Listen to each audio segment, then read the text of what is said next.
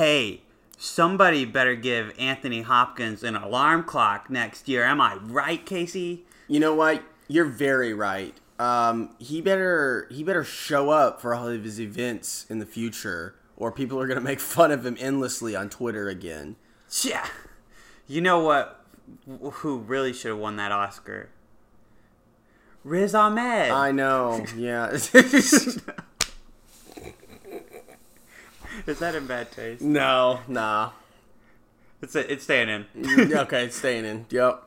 We're in it now. Yeah. Hey, welcome back to Mind Over Movies. I'm Isaac. I'm Casey. I almost said I'm Casey. And I'm Isaac. We're Well, switched today. Let's get this started. I'll just start with my terrible takes really quick. Really quickly.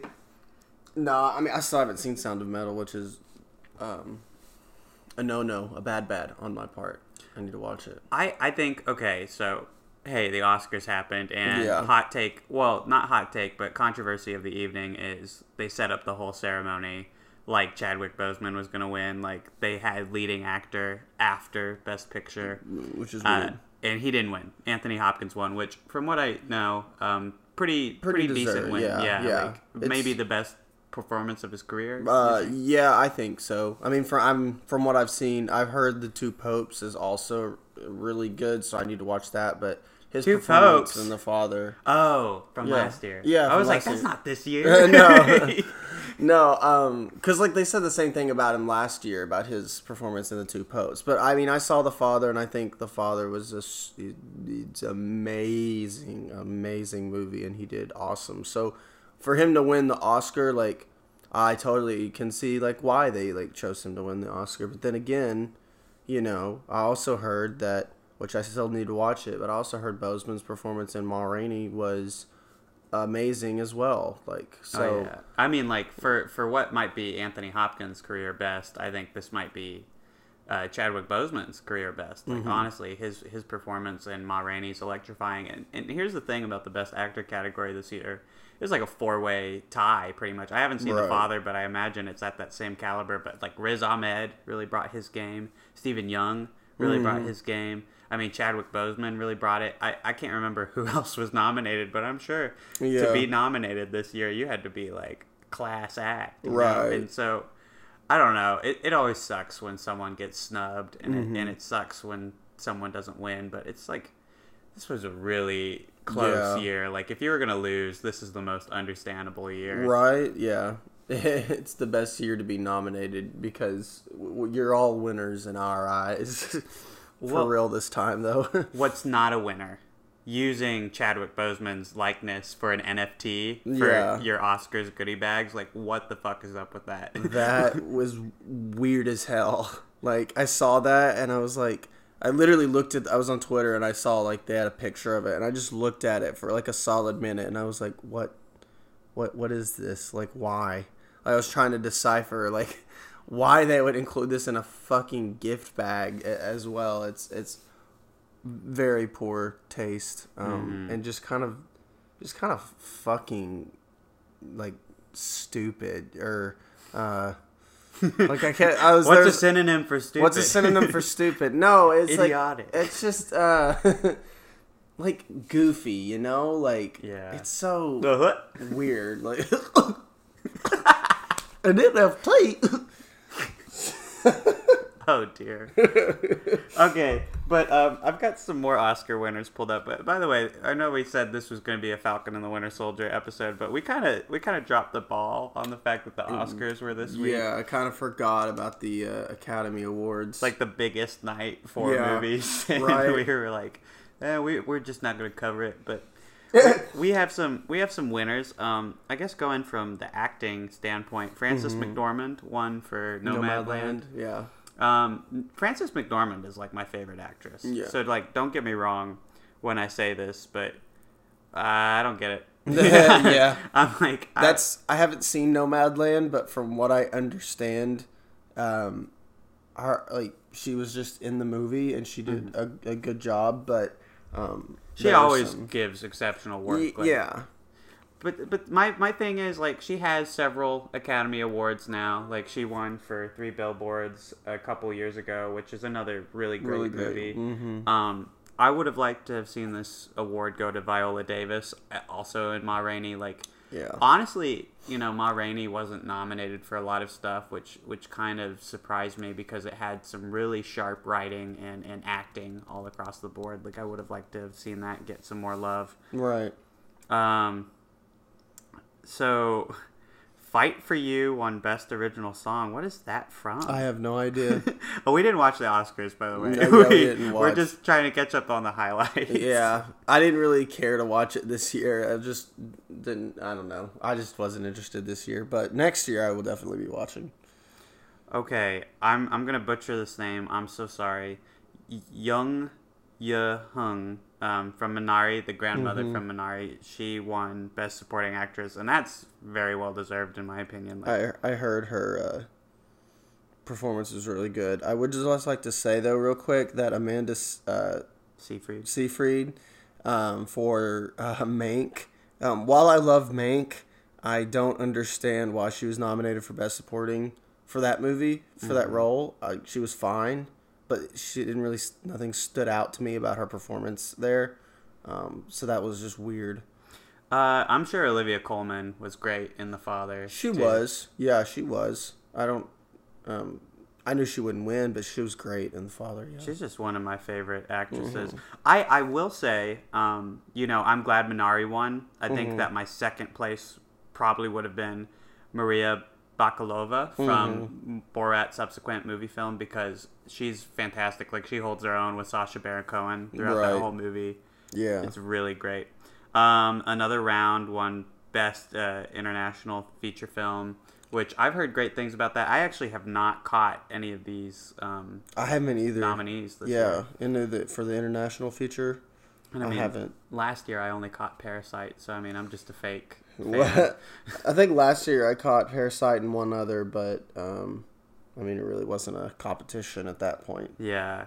I think that I would have watched probably more foreign films this year if movies were like more of a thing. Right, yeah, definitely.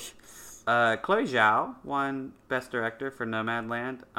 Which is very historic. She's only the second woman to win the Best Director award. No, yeah, this is well deserved, I think. Like, I'll express my thoughts on Nomadland again later, but I think that one thing you can't deny about that movie is it's fucking beautiful. Like, the shots in that movie, like, pretty much every shot could go on that one perfect shot Twitter. Right. Like, and also, it's great to see, Asian Americans win and women win. Like, holy shit, that's amazing. I'm so glad for her.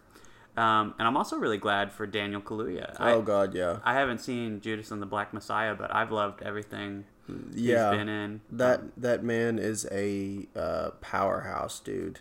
Like, he is an actual legendary actor already because of just, like, he brings his A game to literally every single role he's in. Like, every single one. He was even in, he had a small part in the movie Widows. Yes. And it was so good. Widows is really good, and no one talked about it. Nobody freaking talked about it. Okay, if you take one thing away, go watch Widows. It's directed by Steve McQueen from 12 Years a Slave, and it's got Viola Davis. Yeah, Viola Davis. I can't remember the other people in that movie. I know Liam Neeson's in there. He doesn't matter as much. Like, this is a movie that's definitely all about it's women cast, and it's amazing. Fantastic. I love it so much. It was probably one of the better heist movies of the past few years. Oh, definitely. Yeah. Good Ocean's 8, if you will. I will, to dunk on someone in Best Supporting Actor, I will say that Sacha Baron Cohen for Trial of the Chicago 7 kind of astounds me that he's nominated. Like, kind of an outlier in that film, I feel like. I don't think he's a bad actor, and I definitely don't think that he did a bad job in the movie. But I would say that Yahya Abdul-Mateen II from Trial of the Chicago 7 probably deserved that nomination a little bit more. His performance as Bobby Seale was so good. I'm conflicted about Trial of Chicago 7 because it's a pretty average outing anyway. Like, it's just definitely like the script is its strongest aspect to it. I'm just glad to see Eddie Redmayne not get nominated. Or wait, did he get nominated and I didn't realize? Eddie Redmayne? No, thank God. No. I will. Also, I forgot to mention this, but Gary Oldman is my favorite actor. But I'm Yeah. really glad to see him not win this year. Right, yeah. I didn't want him to. Yeah, no, he did a great job in Mank, but he's won a lot. Best animated feature went to Soul this year, which it always goes to a Disney or Pixar movie, so it was pretty much like between Onward and Soul. Yeah, Um, I like how both Pixar films are in there in the category, like nominated. Yeah. But yeah, Soul is, yeah, I mean, I think it's the superior one of those Yeah. two. I think it's a shame. Wolfwakers, I've heard, is like actually like amazing. You know, I also have heard, I haven't been able to watch it yet, I'm though. very annoyed. It's on Apple Plus, you know, Oh, like, no. or Apple TV or whatever that service Yeah. is called. And I don't think I'll ever subscribe to it. Me neither. But there's so many good shows and movies I that know, go through and there. they have the director's cut of Midsummer on there. Yeah, and I'm like, are you kidding me? I'm angry. Yeah. Okay, so My Octopus Teacher won Best Documentary Feature, and this is the only one I really know much about. Yeah. So, I know. So, Collective, I've heard, is actually really great, and The Mole Agent, I think it's on one of my streaming services. It's on my list, but. My Octopus Teacher, I remember seeing the trailers for forever ago and thinking like, okay, that looks good. And then I saw it was like nominated for an Academy Award, and then everybody started making fun of it, and I was like, that's funny. Like, it's the obvious. Like, obviously it's gonna win. It's so weird and different, and the title is so baity, you know? Like, I don't know. Apparently he's horny for the octopus. Well, that's what people are... That's the jokes people are The making. joke. Yeah. Somebody like on Twitter like made a fucking meme. It was like My Octopus Teacher from the other perspective, and the squid's like, "Yo, why this motherfucker following me?" It's like, but It sounds funny. I don't know. I'll probably end up watching it. I to be will honest. probably too. I've also heard Crip Camp is really good. Like, I haven't very heard anything about that one. awe-inspiring. It's like a camp for persons with disabilities, and just like a lot of their stories at that camp. So I don't know. That it sounds like a good way to get to my heartstrings. Trent Reznor and Atticus Ross were nominated twice this year because they did Mank and they also did Soul.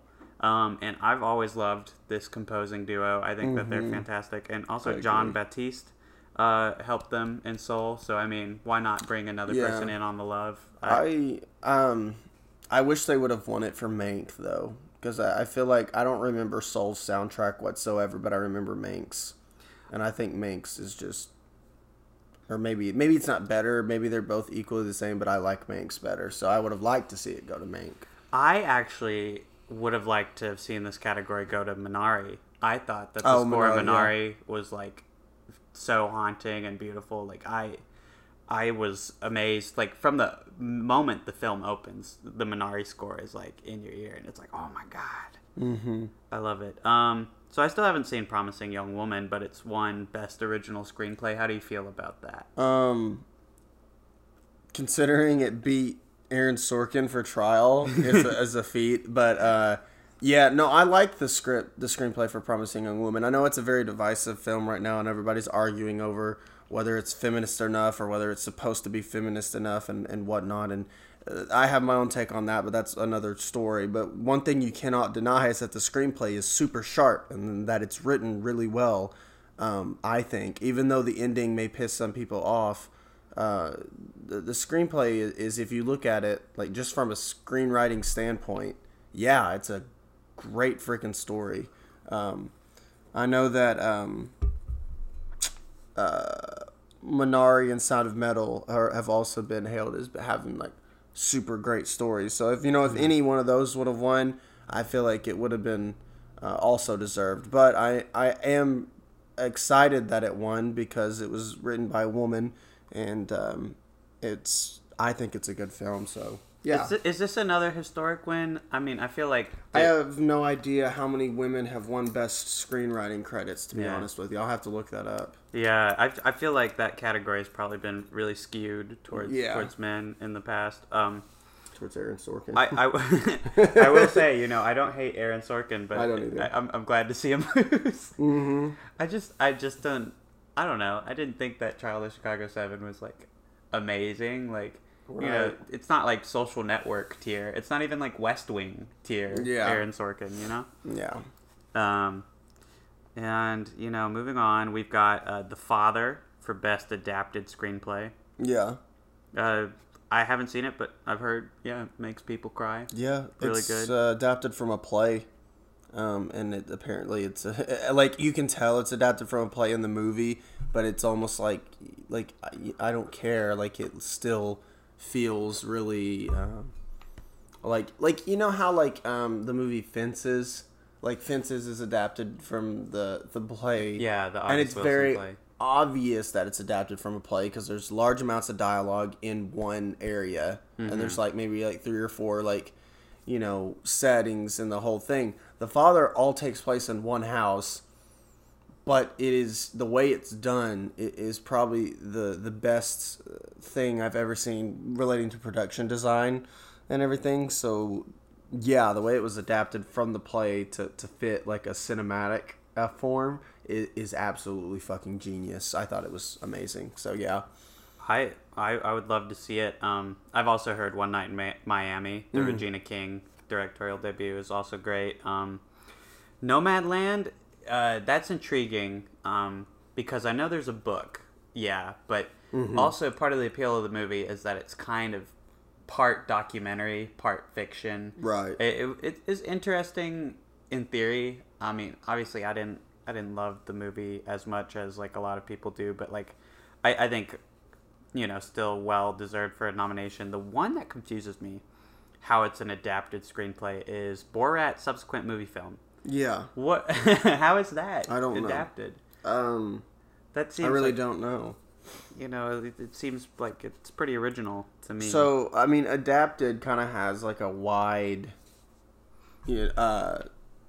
definition when it comes to like film screenplays. So like adapted, so like Borat, he could have read a story that was similar to his story. Yeah. And because his story was so similar, he had to kind of adapt it. So he just made it into like a Borat-centered story. That could have classified it as an adapted screenplay, just literally from like a news article or something. I like that. Yeah. Well, we'll just go through these other categories before Best Picture. Best Visual Effects went to Tenet. I can't really complain. I will say The Midnight Sky, which I think that was the George Clooney directed one. Really disappointing movie. We watched it. Really boring. Right. And also obvious. Like, I don't know. Like, there's a twist in there, and it just made me, like, roll my eyes. It was like, ugh. And then I know Best Sound went to Sound of Metal, which that's a well-deserved win. Like, oh my gosh, I loved what they did with the sound. Like, that really, I mean, it struck at what it felt like to be deaf. I know they didn't consult any deaf people, though, so that's a damn shame. Right. I think Best Production Design going to Mank also makes sense. I like that, yeah. I mean, period pieces usually take home the shit, and I mean, that seems well-deserved. Ma Rainey being nominated for that's great, too. Ma Rainey only won like Best Costume Design and Best Makeup, which I mean those are big wins. Yeah, don't get definitely. me wrong.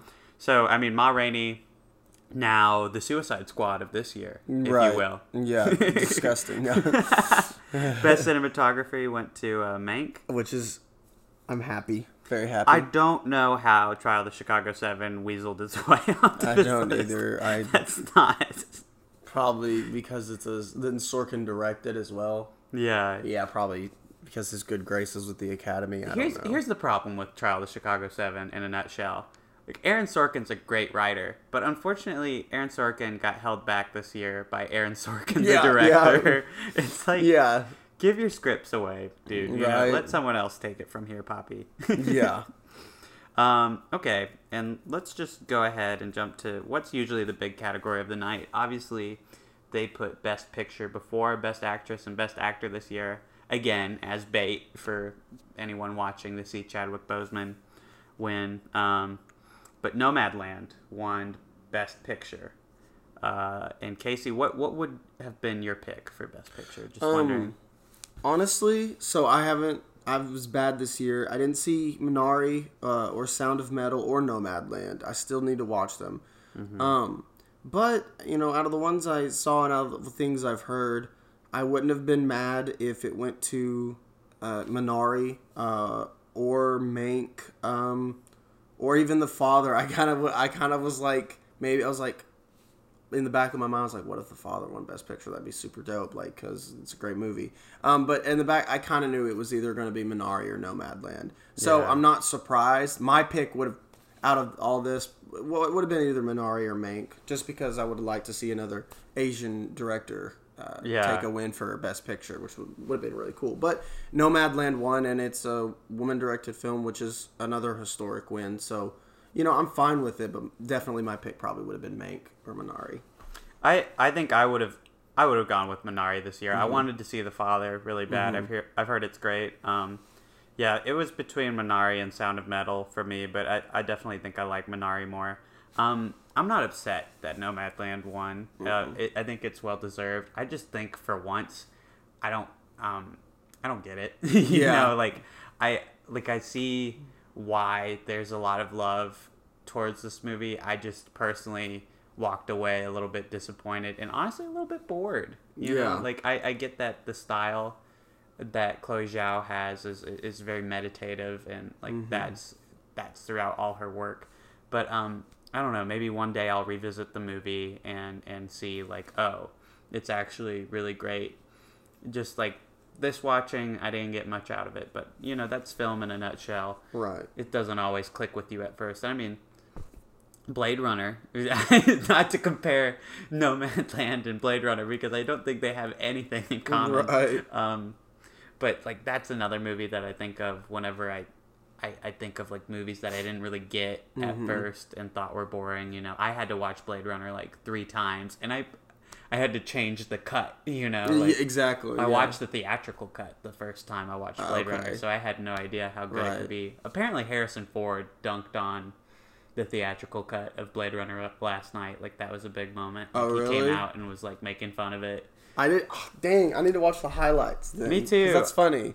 Yeah, we don't do research or anything for this podcast. No, we do research normally. We didn't catch the Oscars. Okay, Yeah. I had work. You had stuff a birthday going on, and I did, and also I was sickly. Like I didn't feel like watching it. You Yeah. know, like My man's was sick, yeah, but not with COVID-19. no, because get that shit out of here. But no, you're not the only one that doesn't like Nomadland though. My I have a professor who is a he's right now he's teaching a course on women in the director's chair. That's what the course is called. So he knows, like, he's very knowledgeable in like female directors and female work because his work is kind of informed by female directors and stuff because he like relates to female directors more.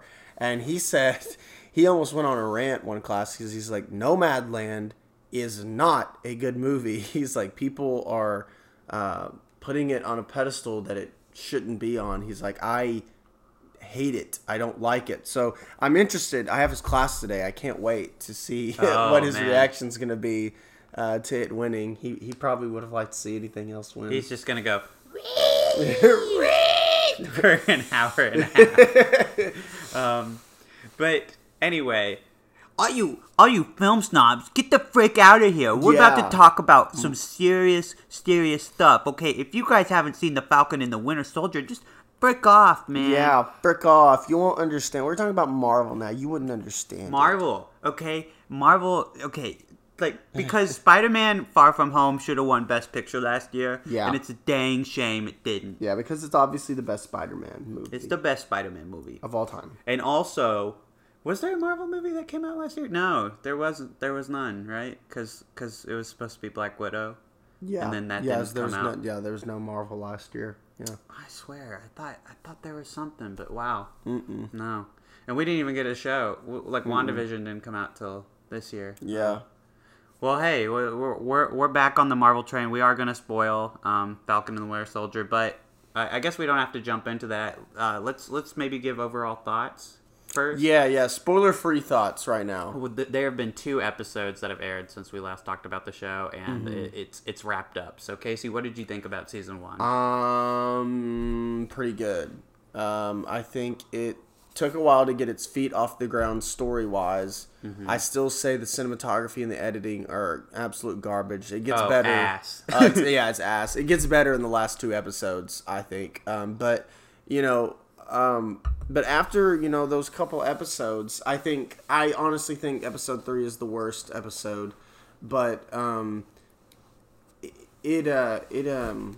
the story finally like kicks off, and like once you understand where they're trying to go with the story and what they're trying to do like with the show, it's pretty entertaining and it's pretty good, and the themes that they dealt with are great. Like they needed to be directly confronted head on, especially in this day and age, and I think that was done pretty well. Especially, like, there couldn't have been a better story they could have talked about race relations with, than this story that they have here. And I'd say I'm more sympathetic towards the villain in this show. She's not a super memorable, like, villain, but, like, I guess maybe since the show's, like, so fresh on my mind, and it's a show, we saw 6 episodes of her instead of just an hour and a half, but the villain wasn't too bad. The whole that organization, its motives and everything is super understandable, and it creates actual friction in your head when you're watching. You're kind of conflicted because you're like, wait a minute, like, yeah, I want to see them beat the shit out of bad guys, but are they really bad guys? Which I thought was great. So yeah, the show really surprised me. I thought WandaVision was going to be the better out of the 2, but I've ended up and maybe enjoying this one a little better than WandaVision, or at least a little better than the second half of WandaVision. So, yeah. Coming off your ending, I am going to say I think I still like WandaVision a bit more. I think what that really came down to was production. I think the show had pretty terrible production at times, which really distracted for me. Like, it really distracted me from, like, enjoying it a lot of times because it feels very TV budget Marvel. Oh, definitely. Whereas like WandaVision kind of embraced its TV setting. I feel like Falcon and the Winter Soldier was often hindered by the fact that they were trying to do a blockbuster on this scale. Now, that doesn't mean that it was a bad show or that it looked like completely cheap. Like, obviously, this must be one of the most expensive TV shows like ever produced. Like, and I'm not knocking like how it looked the whole time. It's just like there were a lot of choices with the cinematography, especially that you and I both noticed that it was just distracting. Like, not all the action looked fluid. I will say that I think in episode 3, even though like the story was probably the most confused, I would say that that's probably what had the best action because they brought the John Wick guy on board. Yeah, and you can tell. Stahelski. Yes. Yeah. And it slapped. Yeah, definitely. I will say something about this show that surprised me is that I was often more invested in it when it was addressing its themes rather than its like action-y Marvel subplots. Like, this shouldn't be too much of a surprise, but the show addresses race. And the last like superhero show I saw do that was Watchmen, which I think had more time and more energy to like tackle it fully and like really put like a lot of weight behind it, and had some subtlety. But I think for Marvel, I'm not saying that Marvel can't have subtlety, but like I think that with a lot of its viewer base, it's good to like come out of the woods swinging, and just really address it head on. Like, that's what I like about like movies like Zootopia even, it's like sometimes you do just need to like state what should be blatantly obvious to people, like racism is bad, and here's some terrible things about race that we don't think about, and it was really interesting to see the show tackle that. I definitely think that it was more interesting as a character piece too. More often when the characters were separated, like I was kind of waiting the whole show for this team to click for me, like Sam and Bucky to like really, jump off the screen and be one of my new favorite on-screen duos. But I liked them both a lot more when they were separated Yeah, and doing their I own agree. thing. Yeah. And that was something that I thought early on would change, but it never really did. Like, it just kind of seemed like they took focus away from each other when they were together. And, yeah. Like, even in the finale, like, when they... Yeah, I mean... the duo never clicked for me, to be honest. I like I like both characters. I just don't like them. I don't think they work together as much as Marvel would like them to. I think that's what gives WandaVision the edge for me, is that Paul Bettany and Elizabeth Olsen are like fucking dynamite. Yeah, they're amazing together. Yeah. And those performances are really class acts. And that's not to say Anthony Mackie and Sebastian Stan don't bring their A game. I just think together, and it's not even their fault. I think it's the writing. Like, they didn't know how to write these characters together. Exactly. And yeah, I don't think I can say anything else that you haven't already said. So I think maybe we should get into spoilers now. If you don't want to hear spoilers for this, if you just came for the Oscars and just want to hear some fun tidbits at the end as we're closing out, skip to this timestamp. 53 minutes and 37 seconds. Losers. Just kidding. Love you. All right, we're in spoiler territory now. Let's get right into it. Captain America is another guy? Well, okay, so there's two Captain America moments, depending on if you're racist. Yeah, that's true. So, the first one is at the end of the first episode, which I will say is one of the most, like, exciting cliffhangers in a while. Oh, like, yeah, I loved it. Wyatt Russell coming out and being Captain America. You can already tell, just under the mask, this guy's a dickhead. You're right. You don't like him already. No, right.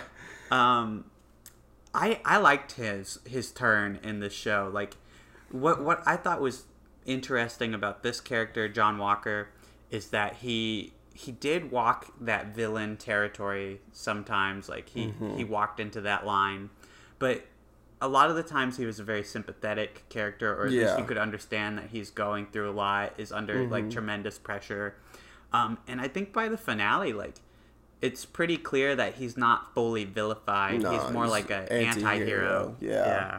Which I'm interested to see. There's been some theories. The first immediate one I thought of was in episode 4 after he fucking smashed through his head. Which was an awesome cliffhanger for that episode as well. My mind immediately thought, I was like, oh, are we doing like the Dark Avengers? Or is there like and then that lady coming up and saying like, you know, have a proposition for you and stuff like that. And then other people were like, maybe it's the Thunderbolts. And then, you know, at the end it's revealed he's the U.S. agent, which I don't know a whole lot of comic lore about the U.S. agent. But I can tell, like, that woman, you know, she's about to gather a team, and I want to see, like, maybe, like, not, I guess they're not doing, like, the Avengers anymore, or maybe they are, I don't know. I want to see, like, a crossover event, like, the Avengers versus, like, this team. I think that'd be, like, a Civil War type thing. I think that'd be super dope, and if that's where they're headed, then, whoo, I'm ready for that, because I no longer want to see the Avengers, you know, killing off mindless drones, aliens, and the like. I want to see them fight actual people, and there be like stakes, and like, so if we like know all the characters on both sides, like kind of like Civil War was, it's like we're like ready for a fight, but we're also like, don't kill these characters, you know. But if we have that again with like anti-heroes and stuff, I think that'd be awesome. It would be pretty sick nasty, Yeah. I think. I wonder if they are going in that direction, because it seems like this next phase of Marvel is going to be very alien based, like the Skrull. The Skrulls, yeah, or are they? No, yeah, there's Skrulls. They seem to be the focus of this next phase, or at least that's what WandaVision was setting up. And that's the one thing I really appreciated about this show, is that we didn't have a finale that like spent 30 minutes like setting up like Skrull shit. Like, thank God, you know. Right. I don't think that the finale really resolved everything super satisfactorily. I mean, we might see some things in Captain America 4 because another spoiler alert, which, I mean, we're in the spoiler section. Right, you done knew. You done knew. Sam Wilson, Captain America now, which I'm glad that we didn't have any like moment where we had to see him like building the suit. He just comes out in the finale in that new suit, which is like translated so well from the comics. Like, if you look at the comic version and this version, it's like the best like suit ever. You know, I think it looked fucking awesome. I like the suit. And I also like that he's not jacked up on super serum. Like that Sam Wilson has remained himself throughout this whole thing. I will say that it did seem like he was on something, though. I mean, because if you remember in like the Winter Soldier, like Sam has to catch like Captain America at some point, and he's like, "Oh wow, carrying all this weight's crazy." And then in this episode, he's like, "Oh, it's just a truck. I'm just gonna yeah." Oh my god, everybody was fighting about that on Twitter, and I was like, "Is this really what we're taking away? Is how he lifted the truck?" Like, I mean, I was thinking the same thing, but at the end of the day, I'm just like, it's a fucking Marvel like TV show. Like Marvel. Like Tony Stark would have already been dead by the first movie, because if you're in a suit and you're falling off a building and you hit the thrusters right at the end, all his guts would have fucking like shifted and he would have died. Like, I just don't think about that stuff. Yeah. Like, I always wonder, like, why is it that film Twitter takes up like issue with physics? You know, like with Star Wars: The Last Jedi, it was like, oh, the bombs shouldn't drop vertically like that. What the hell's going on? And nowadays, like, I just think that if you wanted to criticize the show, there's like so many more obvious elements. Like, you know, if you want to criticize that there's a lack of stakes, don't criticize the truck moment. Like, criticize the fact that we don't know who the fuck we're rooting against by the finale. Like, exactly. I will say, I did think that Carly was you know, the most common villain other than maybe Zemo. I think Carly was supposed to be like a more sympathetic figure.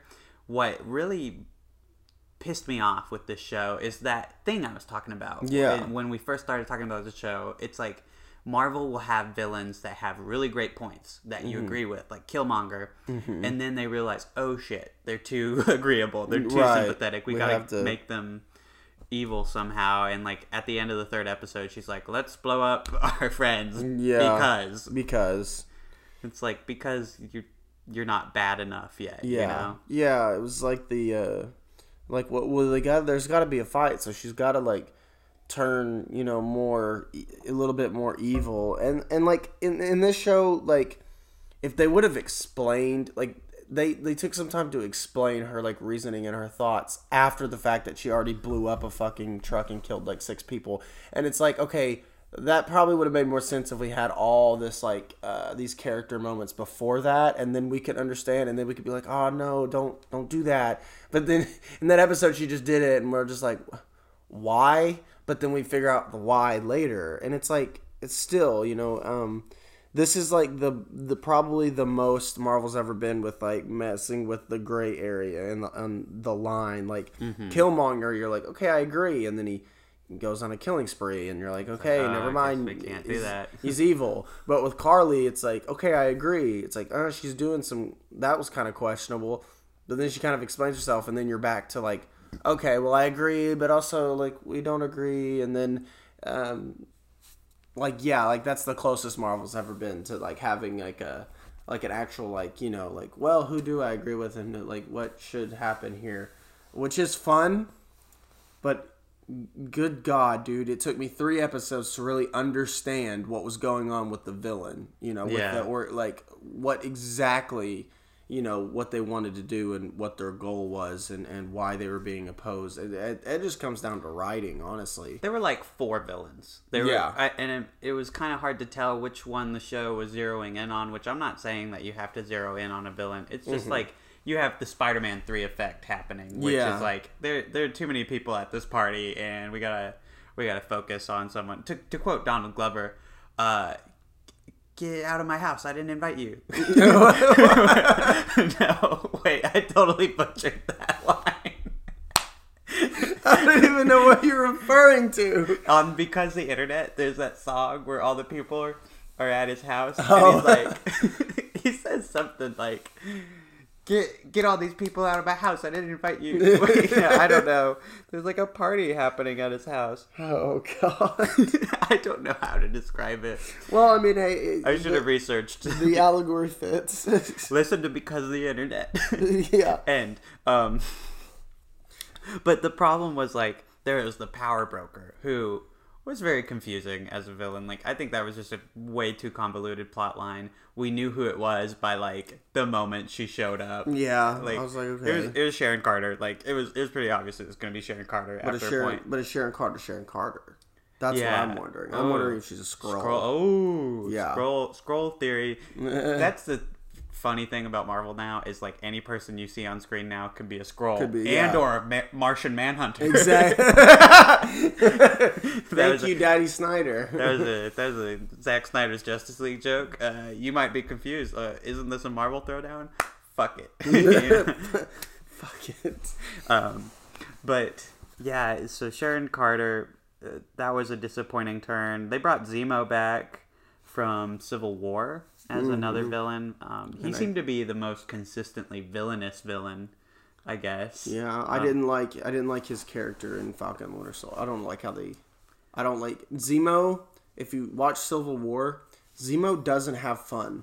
And this entire show, though, this season, he's having fun and he's cracking jokes, and it's such a shift that I'm like, that's not at least the Baron Zemo we were introduced to in Civil War. I like the Civil War Zemo a bit better than this one. Like, that's why I said it was a bastardization of the character, because it made no fucking sense how he just started, like he was doing the witty banter with, all of them. And I don't know, like with the Civil War, it was just, I just felt his character was a lot more like sinister and like a force to be reckoned with. But in this one, he's just like Loki 2.0, except not 2.0. Like Loki 1.5. He's like, I am a Nazi scientist, but also I'm kind of fun.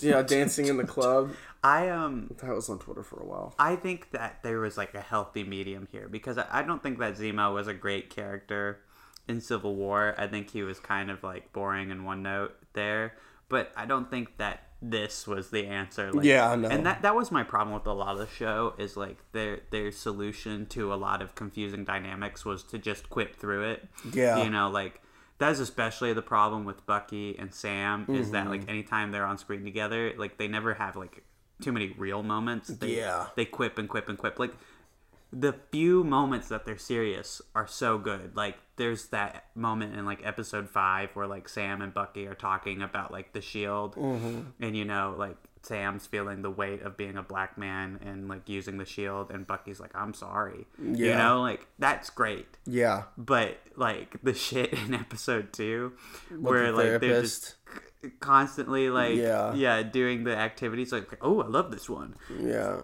I did like the Gandalf joke though. That one landed for me, but you can't just quip the whole fucking time. You have to be real. Yeah, I hated that scene in episode 2. Like episodes 2 and 3 are like the ones that I like the least. Like I was feeling very disappointed in the show with episodes 2 and 3. But, which sucked because that's when they teamed up. Exactly. And it's like, oh god, is the whole thing gonna be like this? Yeah.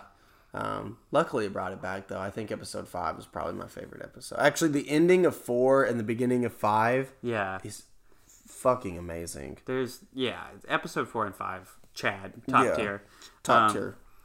Okay, there was 2 more villains I was gonna... Oh yeah, there's John Walker, who we've talked about, more of an anti-hero. Right. And then they bring in Julia Louis-Dreyfus, and for a second I thought she was the power broker, the way she was talking to John Walker, but I mean that came to pass. She was just a momentary distraction from Sharon Carter. They didn't really have Sharon in episode 5, so you were able to forget for a minute how obvious it was that she is the power broker. I will say, with all these villains, it was very confusing as to like what plot to be invested in, because there's like 4. Yeah. And they're all intersecting and shit, and it gets super convoluted. And I get that like the whole show is going for like a spy thriller thing that the Captain America movies ended up doing after Captain America: The Winter Soldier, but I think it was kind of messy here, and and convoluted, and I think that in the end, like, I would rather have, like, the straight up storytelling of WandaVision, even though it kind of sunk like the Titanic at the end, you know? Like, it really was a stinker in the end. But I think that consistently it was better in the earlier part of its season, whereas the show just kept being hit or miss. You know, like, you have great moments where Sam goes to talk to Isaiah, and you know, we learn about the past of Captain America, and just we get real about being a black man in America. And then we just have the silliest, dumbest shit, like quipping with Baron Zemo at the club, you know? Yeah, it's totally all over the place, I feel like. And yeah, and that partly goes with the tone for me is set with the editing and the cinematography and the fact that it's so ass, and pair that with a story that doesn't know where it's going, at least in the first 3 episodes, man, like, that it creates a tone, like, it creates 2 or 3 different tones, and it's all over the freaking place. It cannot decide what it wants to be, and it angers me. And also, can I just say, in that first episode, because I've watched the first episode twice, that therapist scene with Bucky, that is the most poorly shot, poorly edited thing I have ever seen. I mean, what the fuck are those angles, dude? It's literally above their head, but it's like blurred out, and like the only thing in focus is like the top of their eyebrows and their nose. It's the worst shit I've ever seen. Like, it's really bad. I hate it. Thanks, I hate it, Marvel. I hate it so much. I agree. I actually didn't remember the first episode's therapy scene, but I am just thinking, like, about those shots now, and it's just like, ugh. It's really bad. And it's like that throughout the rest of the series. Like, the only time I didn't notice it was, like, episodes 5 and 6. Because I don't know if they just, like, decided to stop fucking around and just fucking make a shot list, but, like, oh my god, dude. It's so noticeably bad. Like, even in scenes where it shouldn't be noticeable. Like, I noticed it in episode 3 with Baron Zemo, and they're in the plane. The angles are like if, like, Sam's sitting in the chair, they were, like, on the ground at an angle shooting him, and they shot the entire dialogue scene like that, and it was like, I had a headache. I was like, stop. It was like only like a minute long scene, but it gave me a headache, and I was like, dude, just place the camera like in front of them or like to the side to get a 2 shot. Like, oh my god, they didn't know like how to shoot this. I don't know if it was like the director who wanted like this stuff, or if it was just they just had like a really shitty DP. But man, it's really bad. And the editing, it didn't help its case any, because the editing, they picked the worst shots for the wrong pieces of dialogue, especially in those like therapist scenes and stuff. I'll also say, like, moments that stood out to me were like the finale, like the fight between Carly and Sam, and then also like the French guy, and like everything in that building or in that tunnel or whatever is just a fucking mess. Like, yeah. I hated watching that fight. Like, there was the jump cuts, which I've always hated that style of editing too. Like, and this is just a personal preference for me, I'll acknowledge, but, you know, I like fights that have like long takes, and it seems like there's, you know, some savagery happening. It just seems like anytime there was a hit here, there would be a cut. And I don't know, it was also just like very choppy and very silly, and like a lot of the dialogue too in that fight scene was silly, like the stay down, and then immediately followed by, oh, fight back. Yeah, exactly. Like, what? Yeah, the dialogue didn't make any sense there. They were trying to call back to, like, you know, Iron Man, I guess, going like stay down, and Cap being like, oh, I could do this all day. Right. But Carly sounded a bit silly. She couldn't make up her mind. She was like, I want you to stay down, but I also want you to fight me. I want you to beat the shit out of me. I really don't know what I want. Yeah. Just the production in this show, just really distracting. Yeah. I think the only thing that was really above average was the CGI. I think, or at least with like Bucky's arm anyway. Like I forgot that's like a CGI blend of practical effects. Too. Yeah. That looked really sharp. His arm looks amazing. Also, any digital backgrounds. I don't know. I feel like they took the Mandalorian style where they had sets and then, CGI backgrounds. I'm not quite sure, but it seemed like in a lot of scenes, they were doing that because, like, there would be very real looking objects and then the background would be kind of, like, expansive. It looked like there were a lot of people and shit. Yeah, they're using that same technology, I think, that they use on the Mandalorian, which is that it's like I forget what it's called, but it's like some kind of dome, or it's like a whole room, and the room they can literally edit visual effects and the space, like while they're shooting. It's crazy. Like we're living in a fucking fantastic time for film and television because that technology is crazy. Because I watched a clip of just like who plays the Mandalorian?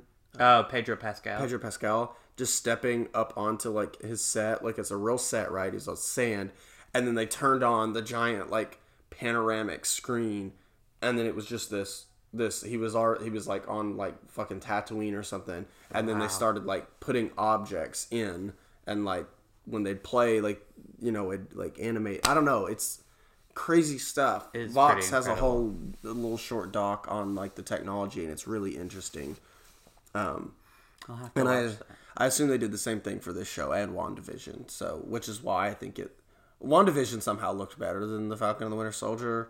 Oh yeah, across the board. I think again, like that was just embracing like different TV eras. Like it's not that expensive, it turns out, to replicate a 40s television show. Yeah. I think where WandaVision got really cheap was the finale. Like you add those visual effects in and those silly fight scenes, and it's like, oh, yeah, this looks like ass again. Yeah. Yeah, I mean, I don't know if I have much more to say about Falcon and the Winter Soldier. Yeah, I don't either. I mean, we just dogged on it for a while, but no, like I enjoyed the series. I don't think it's bad, but I don't think it's all that great either. I definitely think that this is one of those where people don't really understand that there's a middle ground with like enjoyment factor. Like it's either you really have to love something or you really have to hate something. So I fully anticipate in the coming weeks there's going to be a lot of video essays like Falcon and the Winter Soldier, the worst Marvel property yet, and there's going to be a lot of video essays like, I love the Falcon and the Winter Soldier. It's a masterpiece. There's that line from Baron Zemo that's like, it's a complete, competent, concise masterpiece or something. I don't remember the quote.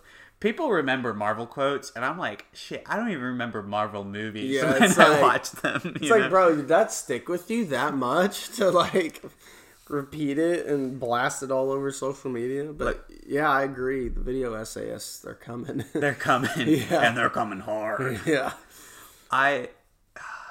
Okay, I think we're out of the spoiler zone, so, this is just like free talk hour about, film criticism in general, but I know that people like fucking...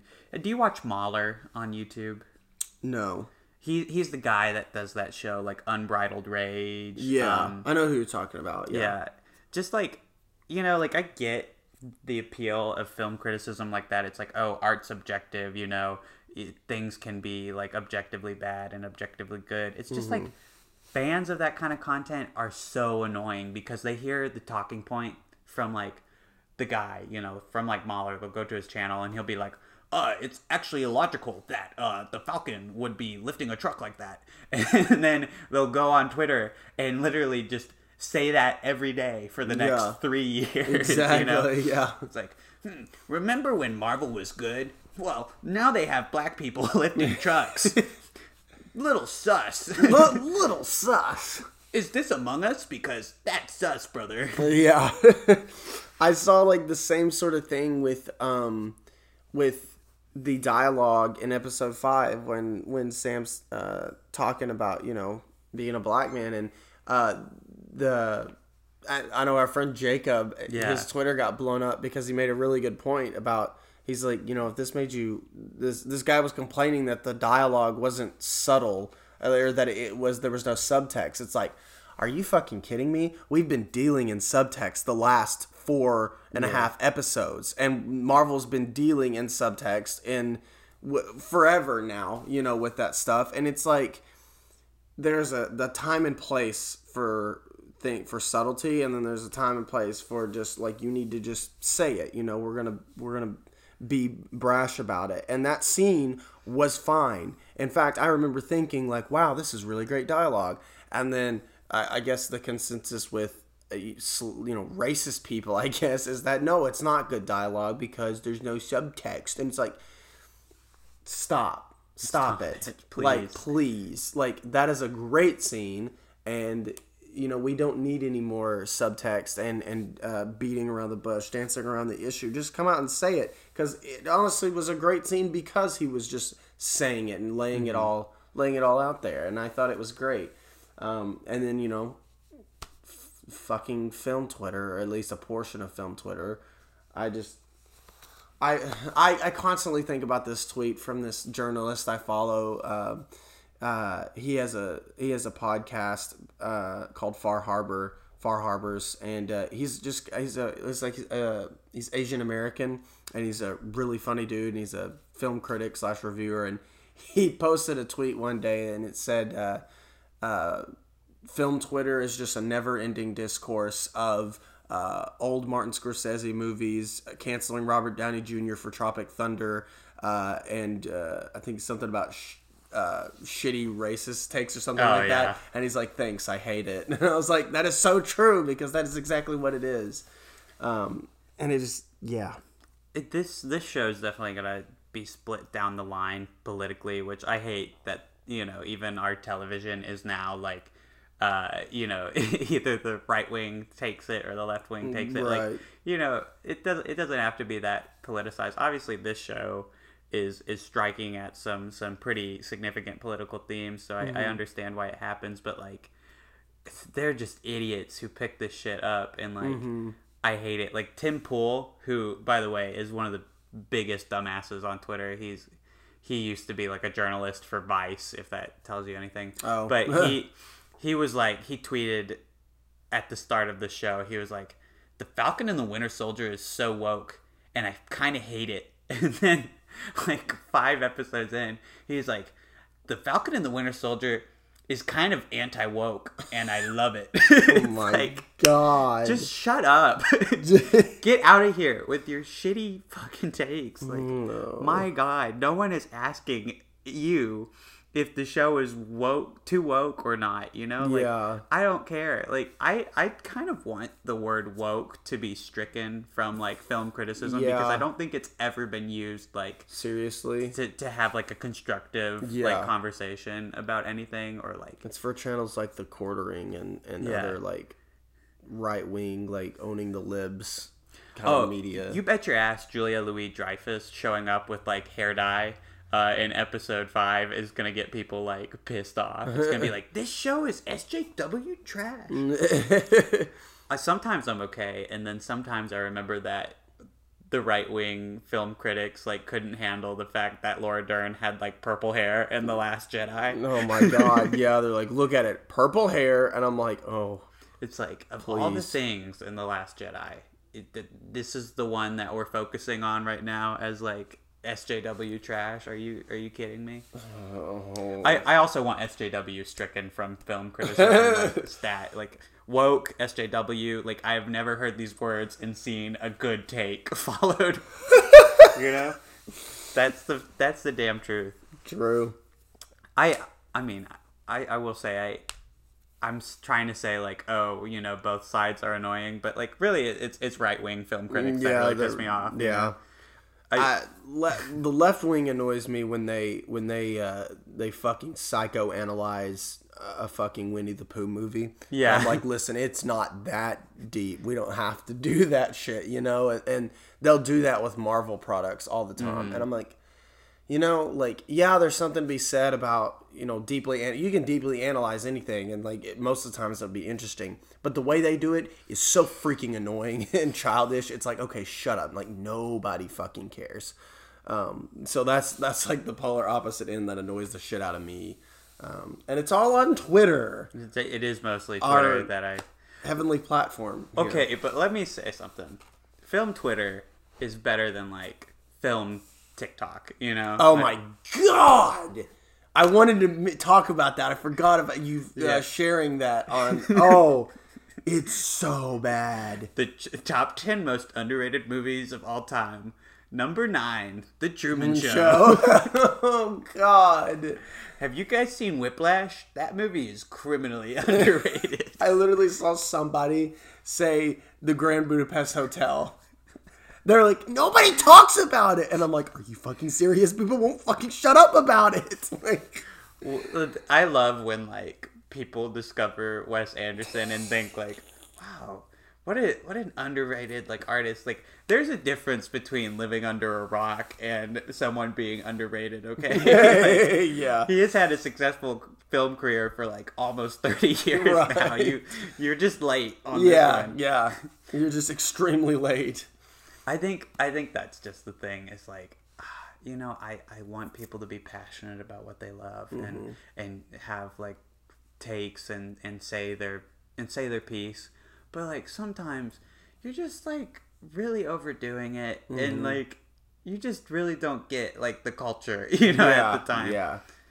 And that shoots both ways. Like, again, I would say that I would rather have people who are too overly passionate and, like, stans, I guess. Yeah. Rather than this just, like, nitpicky, overcritical, and just, like, hateful, like, you know, film criticism that's, like, jumped up, you know. And that's... we're shooting up, okay? It's okay. We're like not shooting up heroin, but like we're punching upwards at like big channels right now. But like that's the thing. We're not shooting up. We're not shooting up. Take that out. No, I'm kidding. But like, you know, there's like podcasts on YouTube where like people will go and watch other people's videos about why they like something, and they'll be like 6 hours long, and it'll be like, objectively, you're stupid for liking that. And it's like, that's just toxic, man. Like, I don't care if you enjoy something or not. Like, your opinion does not matter that fucking much.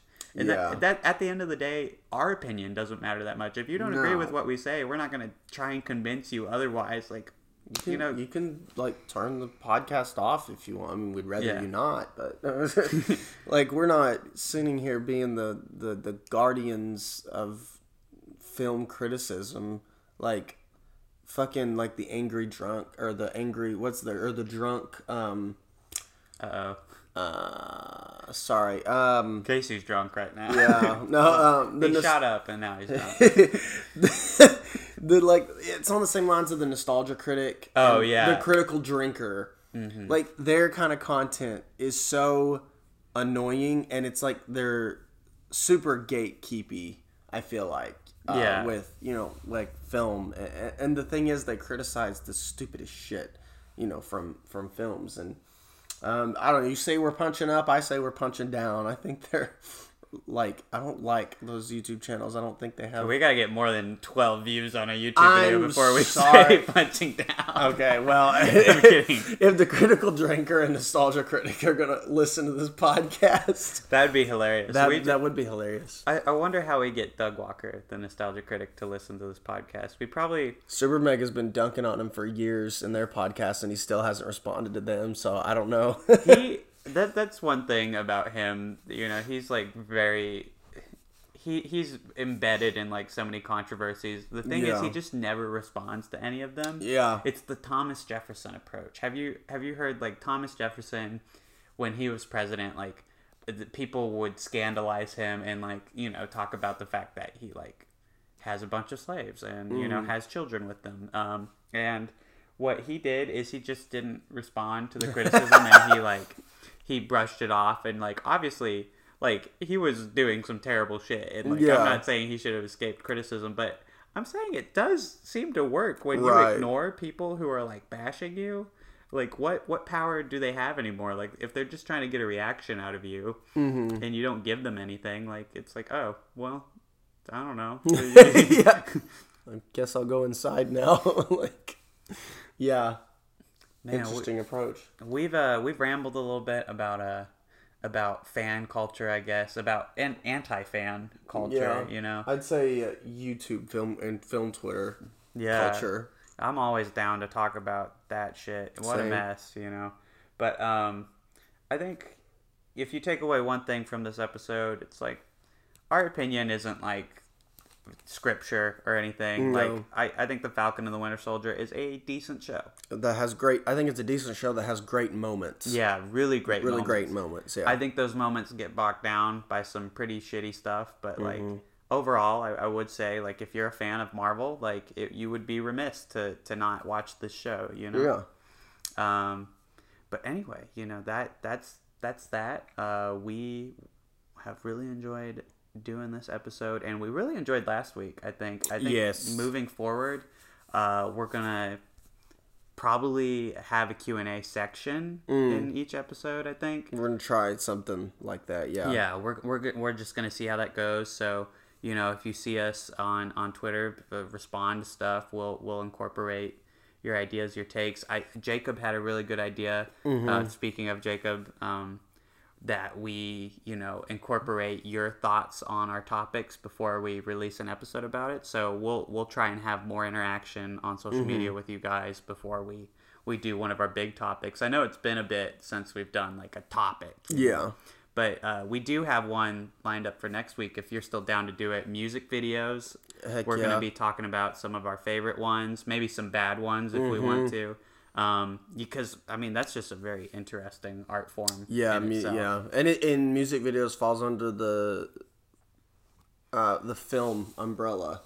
There's a lot of filmmakers, including David Fincher, who got his start in film from doing music videos. Yeah. And they're really interesting. They are, like you said, they're a really interesting art form. And I'm excited to talk about them because I have some favorite music videos that I just remember. Like, there's just moments I remember from music videos, and they're really interesting. So might talk on that, might speak on the name. But okay. Well, hell yeah. We'll see you then. And, oh my God. Who's that at the door? Hello? Is that? Oh God. It's the representative of Twitter. It's Mr. Representative of Film Twitter. No. What's up? Is that a gun? Oh no. Oh no. They're gonna shoot us for this bit's really undeveloped. They're gonna shoot us for something. For shooting up. For shooting up heroin. Film Twitter's gonna kill us. Insert gun sound effect here.